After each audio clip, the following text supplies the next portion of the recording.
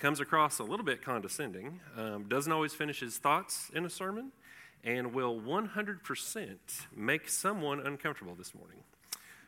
But today, I'm going to try to make you uncomfortable in a good, godly way. And here's the best news. You're getting 2 for 1 this morning. When Pastor Mike asked me if I could preach today, it was more than a month ago, and I immediately thought of a sermon I've been working on for quite some time. Next slide. The roles of women in the church. An easy layup sermon, right? No chance of ruffling feathers. I mean, we're Southern Baptists, for heaven's sake. Acceptable women's roles include children's church, nursery, women's ministry, and meals. Yeah, as you might imagine, I don't think that's right, and that's part of why I need to speak about this morning. To make this even easier, this hasn't been questioned in the history of the Baptist Church, except for right now when a major church in the denomination was challenging that orthodoxy and has since been booted out. And whichever side of the coin you're on, for the 4 churches that that unsuccessfully challenged their expulsion from the Southern Baptist Convention over the roles of women leading in the church, we need to pray for them, pray for there to be a meeting of the minds sometime in the future, and for Christ to be glorified regardless of what happens. Amen? So I had my charge. I know what I'm preaching about. For those of you that don't speak publicly, that's a major hurdle. What am I going to talk about? However, as you might be aware, I help Stephanie, Jason, and Jamie in the youth ministry. And by the way, Jamie injured herself before camp, forcing her to wear a boot for the entirety of camp. And they had to change their vacation plans because of that. So let's be sure to pray for her. And I wanted to share what we heard at camp. Next slide. So it's a combo. You get the roles of women and the centrifuge recap. And I was told this morning that I have about 20 minutes. And generally, I told him I'm done at about 8 or 9. So we're gonna give that a challenge this morning. This year for camp, we added another helper to the mix with Kira Strickland coming alongside and helping minister to the kiddos. She did a great job, and hopefully we didn't scare her away from serving in the future. I may have scared her away, however, when I said, the rest of us are pretty tired, and we're going to probably need to bring someone a little bit younger to help us move this along moving forward. And she kind of gave me a look that I would call less than excited, and more of a look of, I don't know who you're speaking of, but it isn't me. But we'll continue to work on her. With the youth, my assignment over the last several years has been the high school boys. Also an easy task, right? Dealing with boys who are coping with hormones, dealing with feelings for the opposite sex, figuring out they have a voice for the first time in their lives. They now understand that their parents stink at parenting. Those parents have lied to them over the years about a myriad of things. There's not a positive ending to that statement, so just pray for me and anyone else that has or ministers to high schoolers. At camp, we've had a very good speaker from Tennessee for the past 2 years. This year, they changed it up and gave us a guy from Boston, and I thought he was awesome, and I think the students felt the same way, so I'm going to summarize some of what he taught because it was that good. But that will be the second part of what I speak about this morning. Next slide. So I'll try to keep this short and talk about the role of women in the church. At Harvest Hill, we don't make a big deal about affiliations. We're part of the Southern Baptist denomination, and because of that, we're part of the Southern Baptist Convention. Because we're Southern Baptist in Missouri, we're part of the Missouri Baptist Convention, the second image up there. And then locally, we're part of the Greene County Baptist Association. Now for my personal feelings about that. And what I'm about to say is not the official stance of this church, but my feelings. It's good to have so many layers of support just in case we find ourselves in a bind somehow. Mike Haynes, the former director of missions for Greene County, was instrumental in helping us find Pastor Mike. My father-in-law is a retired director of missions, and before that, a Southern Baptist preacher, and a very good one. He was the pastor at my first church, and I owe him, the youth pastor at that time, and a couple of very close friends, including Melissa, my introduction to the gospel, following Christ, and examples of living like Jesus. Early on in my 15-year-old mind, I knew there were multiple churches of various denominations in our own town, across the state, across the country, across the world, so it was unlikely that denominations mattered that much. My poor youth pastor and pastor had to field my various questions about what we believed, why we believed it, why we needed to be affiliated with Southern Baptists, and more things of that nature. It was while Melissa and I were attending that church that we were introduced to Centrifuge and Missionfuge, and we had very positive experiences. Fast forward many years. Melissa and I were married. We moved to Missouri for my job. We found a solidly grounded Southern Baptist church to attend. But they had the same issues that all the other churches we had attended dealt with, but we just went along with it. After a few years, we moved to Stratford. We had Sam, and Pastors Craig and John put out a flyer advertising a new church plant at City Hall. Wanting to go to church where we live made sense to us. We gave it a try, and the rest is history. But here's the point I want to make. Next slide. Despite what anyone says about all Southern Baptist rules, traditions, and expectations when it comes to salvation, the only thing that truly matters is a personal relationship with the risen Lord Jesus Christ. Everything else is just details. I do feel that Southern Baptists believe more of what I believe about the Bible and how we should, therefore, live. As I'm sure you've heard, the SBC messengers voted to expel several churches for having female pastors leading different areas of ministry. The churches can still be churches. They just can't be members of the SBC. Now, as you might have picked up, I'm not necessarily a denominational guy. Here's what I look for in a church. Does it preach the Bible and teach that it's inerrant? This means that all the words spoken from the pulpit are intended to proclaim the Word of God to those in attendance, and that the Bible is perfect, true, and not up for debate. Number 2, does it claim that Christ is the only path to redemption, forgiveness for sins, and the only path to heaven? If it adds one path to heaven for people who are of the age of accountability, run away. Number 3, does it affirm that Jesus lived a perfect life, was beaten, crucified, died, and raised from the dead 3 days later? You'd be surprised to know that there are churches that never mention this. It's not in their statements of faith. It's never mentioned in sermons. And if that's the case, run away. Does it affirm that once we accept Jesus as our Savior, the Holy Spirit dwells within us and we can trust Him to guide our words, deeds, and decisions? And as part of that, it must understand that the triune God, Father, Son, Holy Spirit, work together in perfect harmony. Church, that's it. That's the full list of everything that a church has to believe. Again, in my opinion. Do we need to try and fill Jesus' commands, like live like He did and love God and love people? 100% we do. But getting all up in arms about minutia that are not included in what I just laid out there is a waste of time. In this church and all the other churches I've served in, if it wasn't for the dedicated women at that church, lots of things would fall through the cracks. To start with, the pastors, elders, and deacons would not be nearly as effective without our partners praying for us and encouraging us to do things. They see things that we don't see. I won't speak for all of us, but for me, for myself, my wife sees needs that I would never see. And she lovingly, usually, brings them up so that something gets done. I joked about the children's ministry and the nursery, but can you imagine if the men of our church oversaw and ran all of those things? I mean, they would get done, but who's going to volunteer? Kendrick, is he here today? I mean, you want Kendrick teaching your kids? I mean, anyway, fell kind of flat since he's not in here, but whatever. The point is, it could be done, but not nearly as well as with women leading the charge.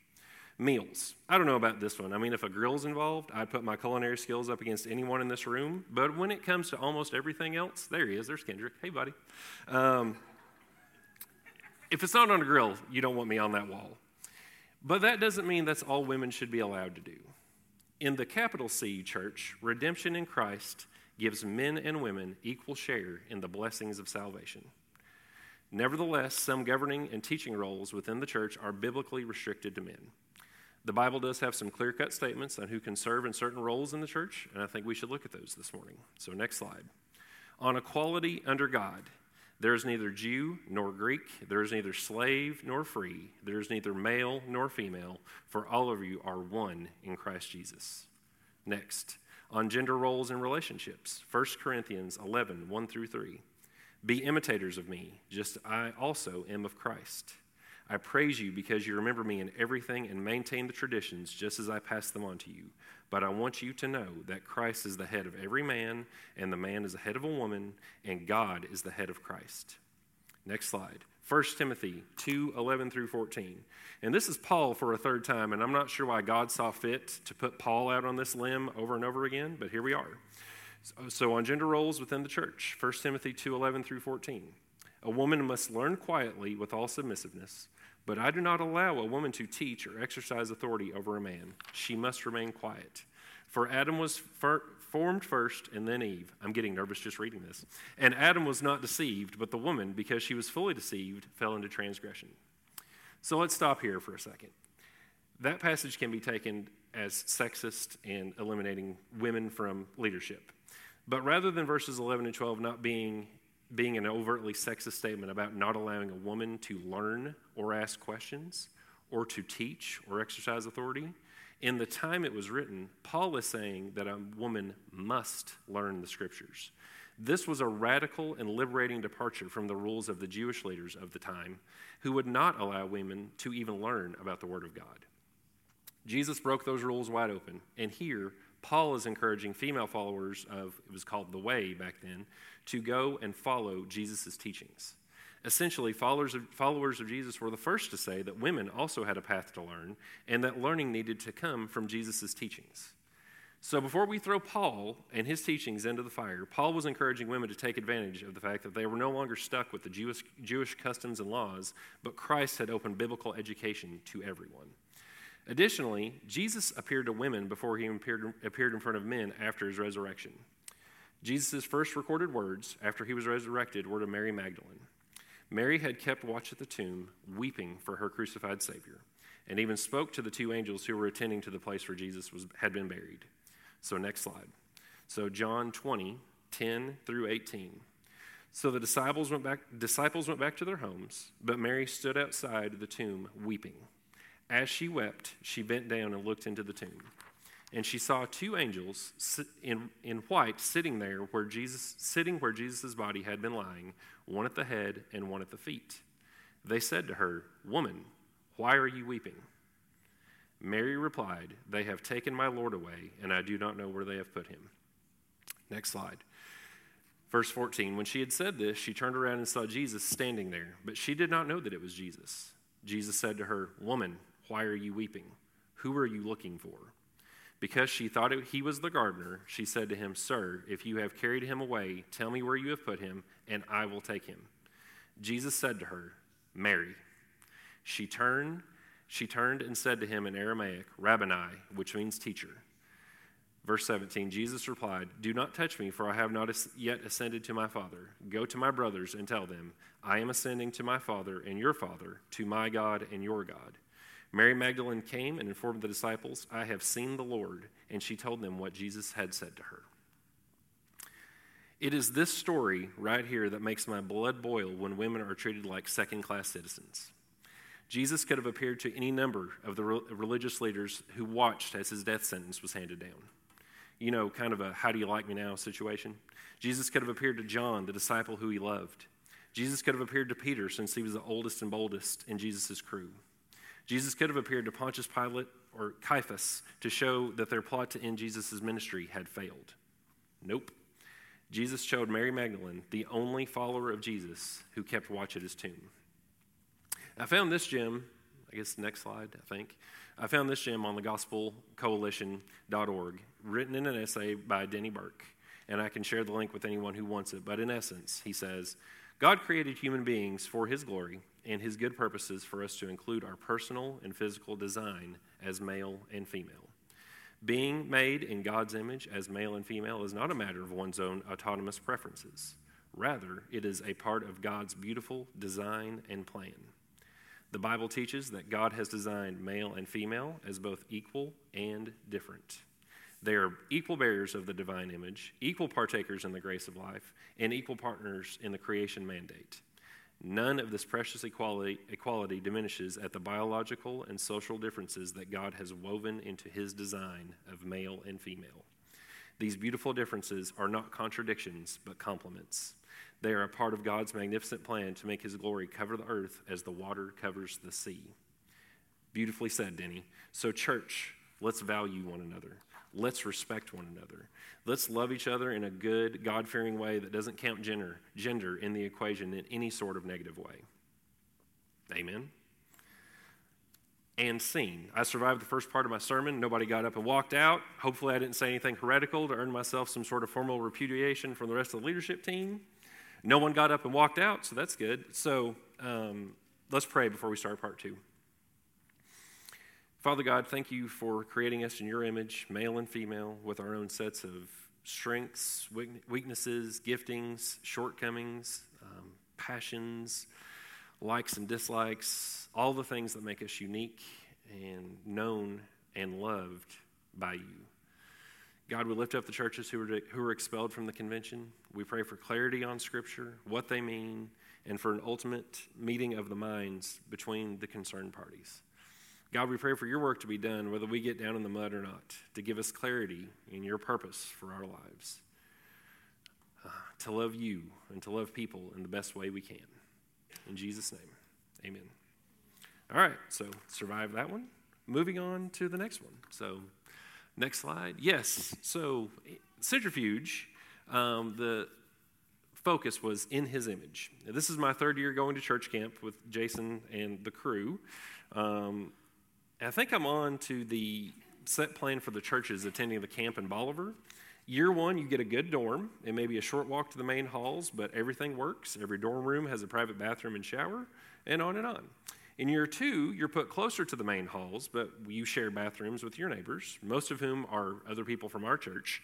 Not a big deal, except when a certain neighbor forgets to unlock the door for us to access the bathroom, making it necessary to walk around to their door, find out that they're gone, and then you have to leave the building and go find a public restroom to do your business. That was last year. This year, and year three was a significant step down for the boys' dorm. We were put 3+ city blocks from the main halls. The bathrooms were communal, and best of all, the showers were communal. Jason and I even had the special blessing of a room with no door handle, just a deadbolt. So that was a lot of fun. To make things even better, Pastor Mike informed us that it had been, quote, several years since that dorm had housed students for any reason. Cool. And to be honest, that fact showed its face many times during our stay. We received an even better report on Thursday when one of the parents arrived to pick up their student a day early. We were informed that the dorm in which the boys were staying had been used by a local hospital as a COVID staging unit during the height of the pandemic. Yes. That's right, our rundown, grimy, door-handleless room that we stayed in had been recently used to house people with COVID. Awesome. Nevertheless, we know that, especially during that week, Satan will use those things to take our focus off of Jesus through the good sermons and Bible studies that camp had for us. And camp was good. We had a different camp pastor this year versus the last 2 years. His name is Brian Owen, and he pastors a church in the Boston area. It was, however, distracting as his speech pattern and delivery would make you think, next slide, immediately of this guy, Kip from Napoleon Dynamite. He plays Napoleon's brother in that 2004 amazing movie, and I'm talking this man's speech pattern was exactly like Kip. Special thanks to Stephanie for pointing that out, because I hadn't really noticed until she pointed it out, and then every time he spoke, I was like, my goodness, this is Kip preaching to us. Next slide. So the focus at camp for the entire week was in his image. Well, not in Kip's image, but in God's image. So a couple of his sermons spoke directly to me, and I thought I'd try to share as much as I can this morning. And students and leaders that went, you'll recognize what I'm saying, so if I don't get it exactly right, bear with me. But the scripture I'm sharing is from Genesis 1:26 through 27. Next slide.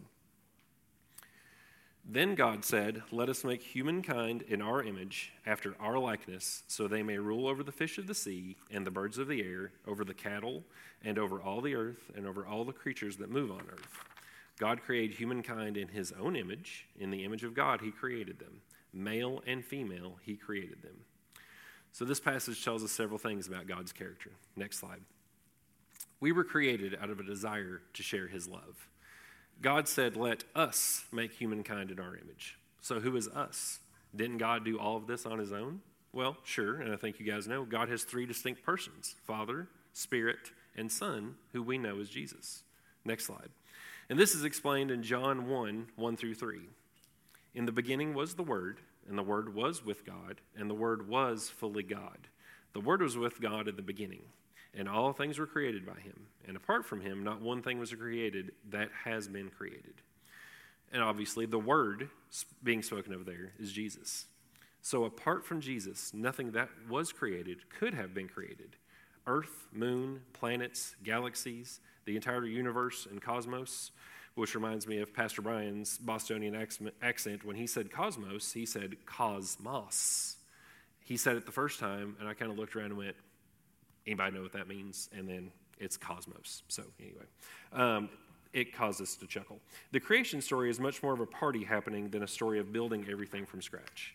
God, the Holy Spirit, and Jesus delighted in the creation and delighted in making all of creation. And this tells us something about God. In his very essence, from the beginning, he has been in community. This is why community is so important for us today. The existence of the Trinity teaches us to be in community with one another. God is totally sufficient. He has all that he needs in the Trinity. He did not create us out of loneliness or absolute necessity. He created us because he wanted us to share the love he experiences between himself, the Son, and the Spirit. And because God was in community, he knew it would be better for man to be in community. So let's look at the creation of woman, jumping back to the first sermon. Next slide. Oh, that's it. Genesis 2:18. The Lord said, "It is not good for the man to be alone." How cool is that God recognized that man's walking around by himself? Anyway, it's not good for the man to be alone. I will make a companion for him who corresponds to him. So in this passage, the Hebrew word translated as correspond in the New English translation literally means according to the opposite of him. The Net Bible, NET, New English Translation, a Bible note goes as far to say, this prepositional phrase indicates that she had everything that God had invested in the man. Different but equal, right, church? God wanted to have a relationship with you. He didn't need a relationship with you. God creates everything, including people, out of a desire to share his love. So again, point number one, he created people out of a desire to share his love. Next slide. The one who creates determines. God intentionally created everything that exists. It wasn't like he created something like a platypus and went, oops, shouldn't have done that. No. A creator has authority over what he or she creates. An example Pastor Brian shared is one that I can directly relate to. Did you know that there are attorneys who have the job of representing the people and companies that create and design fonts? Next slide. Fonts. Times New Roman, Helvetica, Imprima, etc. Next slide. I like fonts like Calibri, Folks, Sickle, just classic sans serif fonts that aren't too fancy. That's details. Next slide. On the flip side, if I visit a website and it's in Jokerman, Harlow Solid Italic, or heaven forbid, Comic Sans, I'm exiting that website post-haste and heading to the biggest competitor. There is no room in my world, nor there should be any room in anyone's world in this room for Comic Sans. To begin with, this famous Windows font, I'm talking about Comic Sans now, give me a break, is a Windows font made for speech bubbles and comic books, not for general use. Next slide. There you go. Furthermore, an artist named Vincent Conner designed this font in 1994 as a child's font. Back to the point. Font attorneys exist because the creators of fonts have authority over it. Next slide. Pastor Brian received an email from someone claiming to be an attorney representing the creator of Helvetica Neue. Apparently, Pastor Brian had posted some sermon notes to his church's website with Helvetica Neue, and the creator's attorneys had found it and flagged it for a lack of license to use the font in a public venue. Pastor Brian almost ignored it and deleted the email. He says he gets as much or more spam as any of us do. He's had his email address forever. So when he had just an inkling to send it to his tech team and ask if they indeed had a license to use the font. And sure enough, the team came back and said, yep, here's our license number, send it back, and we're good to go. All right, and we're all probably sitting here thinking, why are we talking about fonts this morning? Here's the point. If the creator of a font cares that much about how people use the font, how much more does God care about how we use our bodies, our time, our money, and our life's work when it comes to glorifying him? It's a lot more. How much does he love us? All right, here comes a whole bunch of scripture proving how much God loves us. So I'm going to read it. You're going to have to listen fast because I'm going to read it fast. 1 Peter 5, 6 through 7. And God will exalt you in due time if you humble yourselves under his mighty hand by casting all your cares on him because he cares for you. Matthew 11:28. Come to me, all you who are weary and burdened, and I will give you rest. Psalm 55:22. Throw your burden upon the Lord, and he will sustain you. He will never allow the godly to be shaken. 1 John 4, 9 through 10. By this, the love of God is revealed in us, that God has sent his one and only Son into the world that we may live through him. In this is love, not that we have loved God, but that he loved us and sent his Son to be the atoning sacrifice for our sins. Matthew 6:30. And if this is how God clothes the wild grass, which is here today and tomorrow is tossed in the fire to heat the oven, won't he clothe you even more, you people of little faith? Finally, Philippians 4:6, don't be anxious about anything. Instead, in every situation, through prayer and petition with thanksgiving, tell your requests to God. That is so he can hear our requests and he cares about us enough to address them. The New Testament is filled with examples of Jesus' love for us and him showing us that his authority is better than ours. Where have you said to God, now I'm asking you, church, where have you said to God, I will not allow you to have authority in this part of my life? Is it your finances? Is it your time? Is it your earthly relationships with your spouse or kids or both? Let God direct every step of every aspect of your life, and it'll be so much better. So again, point number 2, the one who creates determines. Next slide. Point 3, if we are created, we have value and purpose. So let's go back to Genesis 1:26 and read just a little bit further. Next slide. Then God said, let us make humankind in our image, after our likeness, so they may rule over the fish of the sea and the birds of the air, over the cattle, over all the earth, and over all the creatures that move on the earth. God created humankind in his own image. In the image of God, he created them. Male and female, he created them. Next slide. God blessed them and said to them, be fruitful and multiply. Fill the earth and subdue it. Rule over the fish of the sea, the birds of the air, and every creature that moves on the ground. Then God said, I now give you every seed-bearing plant on the face of the earth, entire earth, and every tree that has fruit with seed in it. They will be yours for food. Verse 30, and to all the animals of the earth, and to every bird of the air, and to all the creatures that move on the ground, everything that has living breath in it, I give every green plant for food. And it was so. God saw that all that he had made, and it was very good. There was evening, there was morning, the 6th day. So reread that passage. Land, sky, animals, etc. Good. People, very good. The Latin word for in God's image, or literally image of God, is imago Dei. Imago Dei, image of God. That means that all people have value because we're made in God's image. Many non-Christians don't believe that people have value. Lots of scholarly people have written volumes about how people have no value beyond what any living thing has. Pastor Brian gave us a long quote from a British mathematician who was verbose in his description, and it was like 3 minutes long, so I'm not going to put you through that. But essentially, it was a description of why people have no intrinsic value. They said that there is no evidence that people have more value than a raccoon. God's word shows us that people have intrinsic value. Intrinsic meaning belonging to the essential nature of a thing. Intrinsic value is part of the Christian belief system, but it works universally. For more proof that Christianity is important to creating a society, who do you think started hospitals? The very first hospitals, Christians. Who started the very first schools? Christians. Orphanages? Christians. Valuing and caring for people was not a Greco-Roman idea. The Greeks did not care about the least of these. Followers started this through the Imago Dei and fleshed it out throughout the life of Jesus. The founding fathers were influenced by the Bible. God's word informed the founding of our union as well as the civil rights movement. All men were created equal. So we all have value.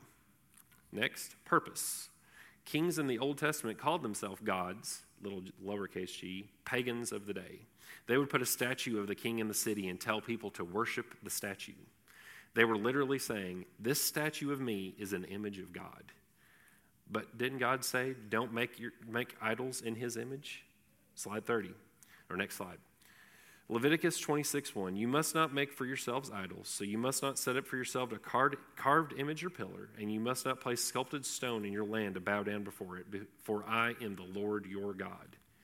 Do we know why God said that? God doesn't want us to do that because he already has an image of himself in humanity, period. Starting with Adam and Eve, we are the visual representation of God's image. Church, we are the image of God. Finally, Pastor Brian talked about how we are to use spiritual gifts that God has given us. Next slide. So from Galatians 5:22 through 26. It's this Bible gist. Let's just get through it. But I love the Bible. In case you guys are wondering, I've always been told if you preach the Bible, no one can complain. So, from Galatians 5:22 through 26, but the fruit of the Spirit is love, joy, peace, patience, kindness, goodness, faithfulness, gentleness, and self-control. Against such things there is no law. Now those who belong to Christ have crucified the flesh with its passions and desires. If we live by the Spirit, let us also behave in accordance with the Spirit. Let us not become conceited, provoking one another, being jealous of one another. So practice these gifts. The Holy Spirit gives us gifts of the Spirit: leadership, vision, administration, healing, tongues.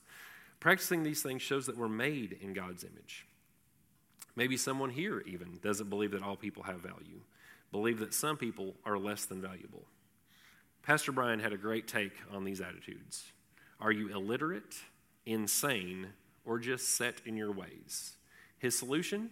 Learn to read, get treatment for your mental health issues, and get unset in your ways, because those excuses will not fly on the day of judgment.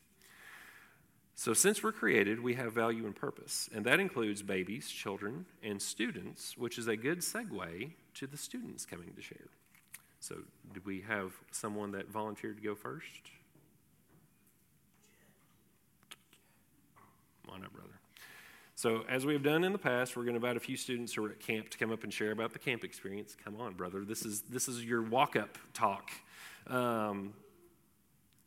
Share about the camp experience that many of you helped fund with generous direct donations and participating in several fundraisers throughout the year. So thank you for that. We had a terrific group of students go to camp this year, and for me to say so is quite something, because I'm not the biggest fan of children. But I guess these students overcame that somehow. You want to come up and talk? There's no microphone up here, but you can talk into mine. Oh, you got one. There you go.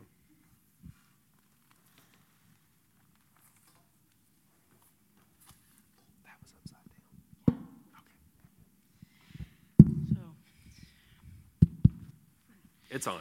Yeah. Last week at camp was great. I met a lot of new friends, and all the activities were fun, and I played this new game. It was called archery tag. It's where you have a bow and arrow and you shoot people. I love shooting people. We have video of showing Jet not mastering that at the very beginning, like 2 minutes before you got one to shoot, something like that? Well, it was upside down for the first 5 minutes until I figured that out. In worship, he talked about how we need to take our old self off and put our new self on, which means, which is your desires as your old self, and you need to be more like God and put on the new self and be more in the image of God. Before I went to camp, I was not very close to God, but now after I'm done, I'm a lot closer to God. And my favorite part about camp was probably worship, because I love singing and learning the Word of God.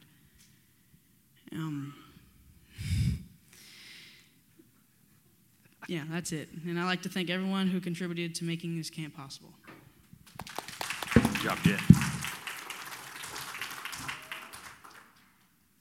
Elliot. Oh, boy. One of the high schoolers that I minister to, so this should be interesting. Okay, that's loud. Before I start, I hate public speaking, I hate sharing my feelings, and I did not get home until 1:30 last night completely covered in custard from work, so I'm a little tired as well. All right, I meant to take notes. I really tried and just completely failed to write anything down, so I'm just going to wing it. The whole week at camp, I did not really want to be there. I had other stuff going on in my life. I'm trying to afford college, which is really expensive apparently, and I was not the greatest person to be around. You can ask Charlie, my parents, Jet, Sam, anyone else who was there. I was not a fun person to be around. But every time I did have fun, it was usually at the expense of others, which isn't good, obviously. In his image, I should treat everyone the same. And that message didn't really hit me until a day after I got home from camp, when, it's going to sound weird, I saw a TikTok going over a Bible story about evil, which really, let me see, it wasn't it wasn't God who was wanting bad on me, which is what I thought originally.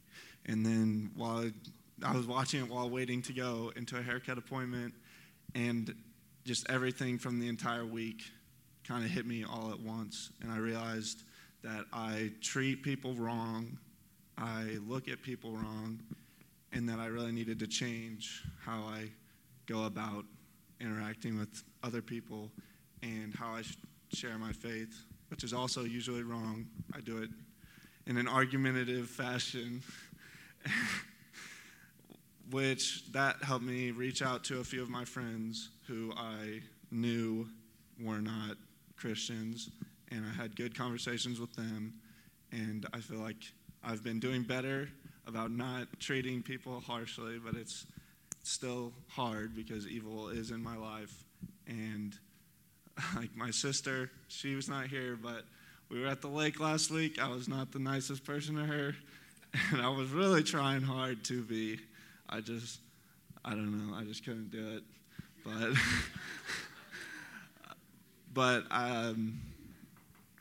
all of this, I learned a lot, but I didn't really comprehend it until after I got back, and it's helped me grow, which is good, and it's helped me be happier and make other people happier the best of my ability.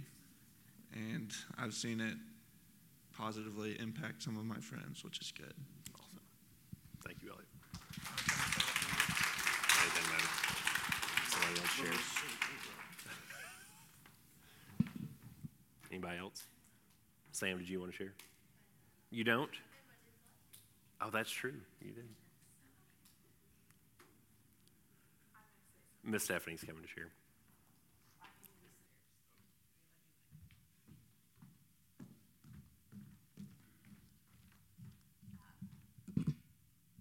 Going along with what Elliot said, there was a quote for the week that stuck out to me, and it was, he wants to steal your time, and this is Satan, he wants to steal your time, kill your attention span, and destroy your Christian ambitions with a culture obsessed with trivial things. And it really hits, like, especially like the TikTok and Snapchat and all of the distractions that our youth have. They are in a completely different world than we were. Well, me, when I was growing up. They have a different world. And I have some family that they've talked about how the internet is the Antichrist. And while that sounds harsh, I'm like, it is a tool that Satan is definitely using to distract our youth and to keep our youth from being able to live a life for him because of the distorted images that they get to see whenever they are getting the highlights of someone's life, and when they're getting all of these things to become famous. Like, they aren't seeing how God created them. And so it's kind of exciting to me because I didn't realize it was a TikTok that made it all click for Elliot. But we really, like, I've been going to camp for a long time. I really am ready to retire. But I have been working with youth since Jackson and Bree were in youth. I know it makes me a little old, but the youth group that they grew up in is different than the youth group our kids are growing up in because the world is different. And we need to really be in prayer that they can see the image that God created them to be, and that they can take themselves away from the distorted image that the world is giving them so that they can make a stand. Because we live in a nice little area. Like, it's not as bad as the coasts, we'll say. But our kids are still constantly getting the image of the world and thinking that that's what they're supposed to be living. And we need to be in deep prayer that they can see the image of God so that they can learn his gentleness and all of the fruits of the Spirit. None of them are the sarcasm that we find in the world or the awful jokes that we play that are so funny. They aren't getting the image of God presented to them. So we need to be praying for them so that they can not because like I just keep going to this quote over and over because it's all of us. We all are obsessed with trivial things. And so it's keeping us from seeing what God is wanting us to see and presenting it in the world. Because there was another quote, really long quote. I won't say it, but I will tell you the highlight of it when I find it. In all of our diversity, we can come together as a community to bear something of God's image in the world. And that's by Philip Yancey. And it was a really long quote, but that is the gist of it. Like, as a community of believers, we've got to come together, especially to help our young people so that they can continue to grow up into a community of believers. Because if they are at school and just doing what their friends are doing, they're being taken away from what God has planned for them. And there's so many excuses that we can have to not attend church or to not attend youth functions. Those things are important for our youth so that they will have that stability of faith when they go to college. Because if we don't have our youth strong now, they aren't going to get strong when they are out on their own. So.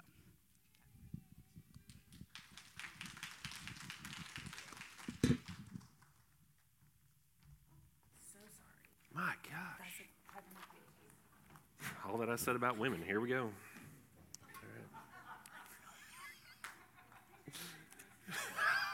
right. Anybody else from camp want to share? Sam? All right. I know it's scary to come up and share, so I appreciate that. Before we move on with the service, I do have something else that the Lord put on my heart, and this is going to be quick. What kind of church do you guys want Harvest Hill to be? As Elder Mike, Pastor Mike, and I have meetings to try and cast vision for this church, we'd love to know what you guys look for in our church. Do we need to start having Sunday night services? Do we need to change up our Wednesday night service? Do we need to be doing more service projects? How can we get more of you involved in serving the church and the Lord? We have ministries in this church where the leaders have never taken time off. They have started, and they're still serving since the beginning.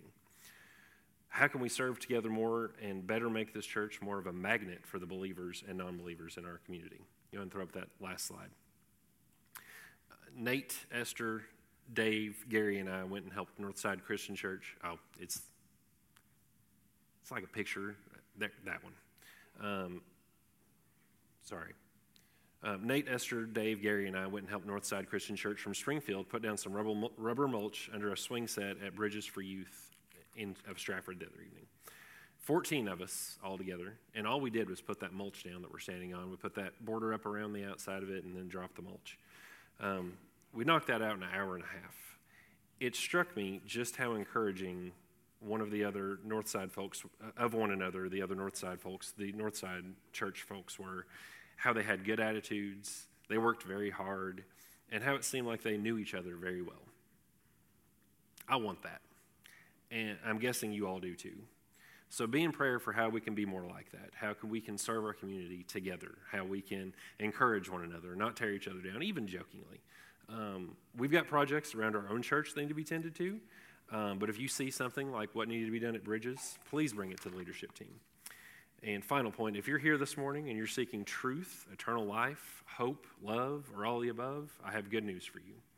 Jesus was sent from heaven by God as a perfect representation of what holiness looks like. I'm doing this intentionally because last time I preached, I forgot to do this. He lived a perfect life, was crucified because he preached following God above everything else, including the government and the people of that day, led by the religious leaders, crucified him. God raised him back to life 3 days later, and now he reigns in heaven alongside God forever and ever. He empowers us with the third member of the Trinity, known as the Holy Spirit. The Holy Spirit lives within our hearts, guides our steps, convicts us when we step out of God's perfect path for our lives. If you want to know more, if you've recently become a believer, I'll be standing down front. Elder Mike, Jason, somebody will be down there with me. Find a leader in this church. We will be more than happy to help you on your path to becoming a Christian. I'd like to invite the worship team to come up and lead music. If you need someone to pray with, if you need to talk about something, there'll be some of us down, like I said, right down here on the floor. But again, I think it's important that we find ways to serve this community, shine the light of Jesus to the people around us. So let's pray. Father God, thank you for this day. Thank you for just everything you do for us, God. And God, I just pray if anyone is feeling any sort of inkling or feeling any sort of desire to come and make a decision for you to come and just talk about the journey that they're on, talk about anything that they have on their hearts, that they would just come in and do that today, Lord. And God, I just pray that I didn't get in your way, that I didn't misconstrue anything, or I'm okay with stepping on toes, but I don't want to step on your toes, Lord. So God, I just pray that you would remove anything that, any of the words I said from people's memory, and just let your truth shine through. In Jesus' name, amen.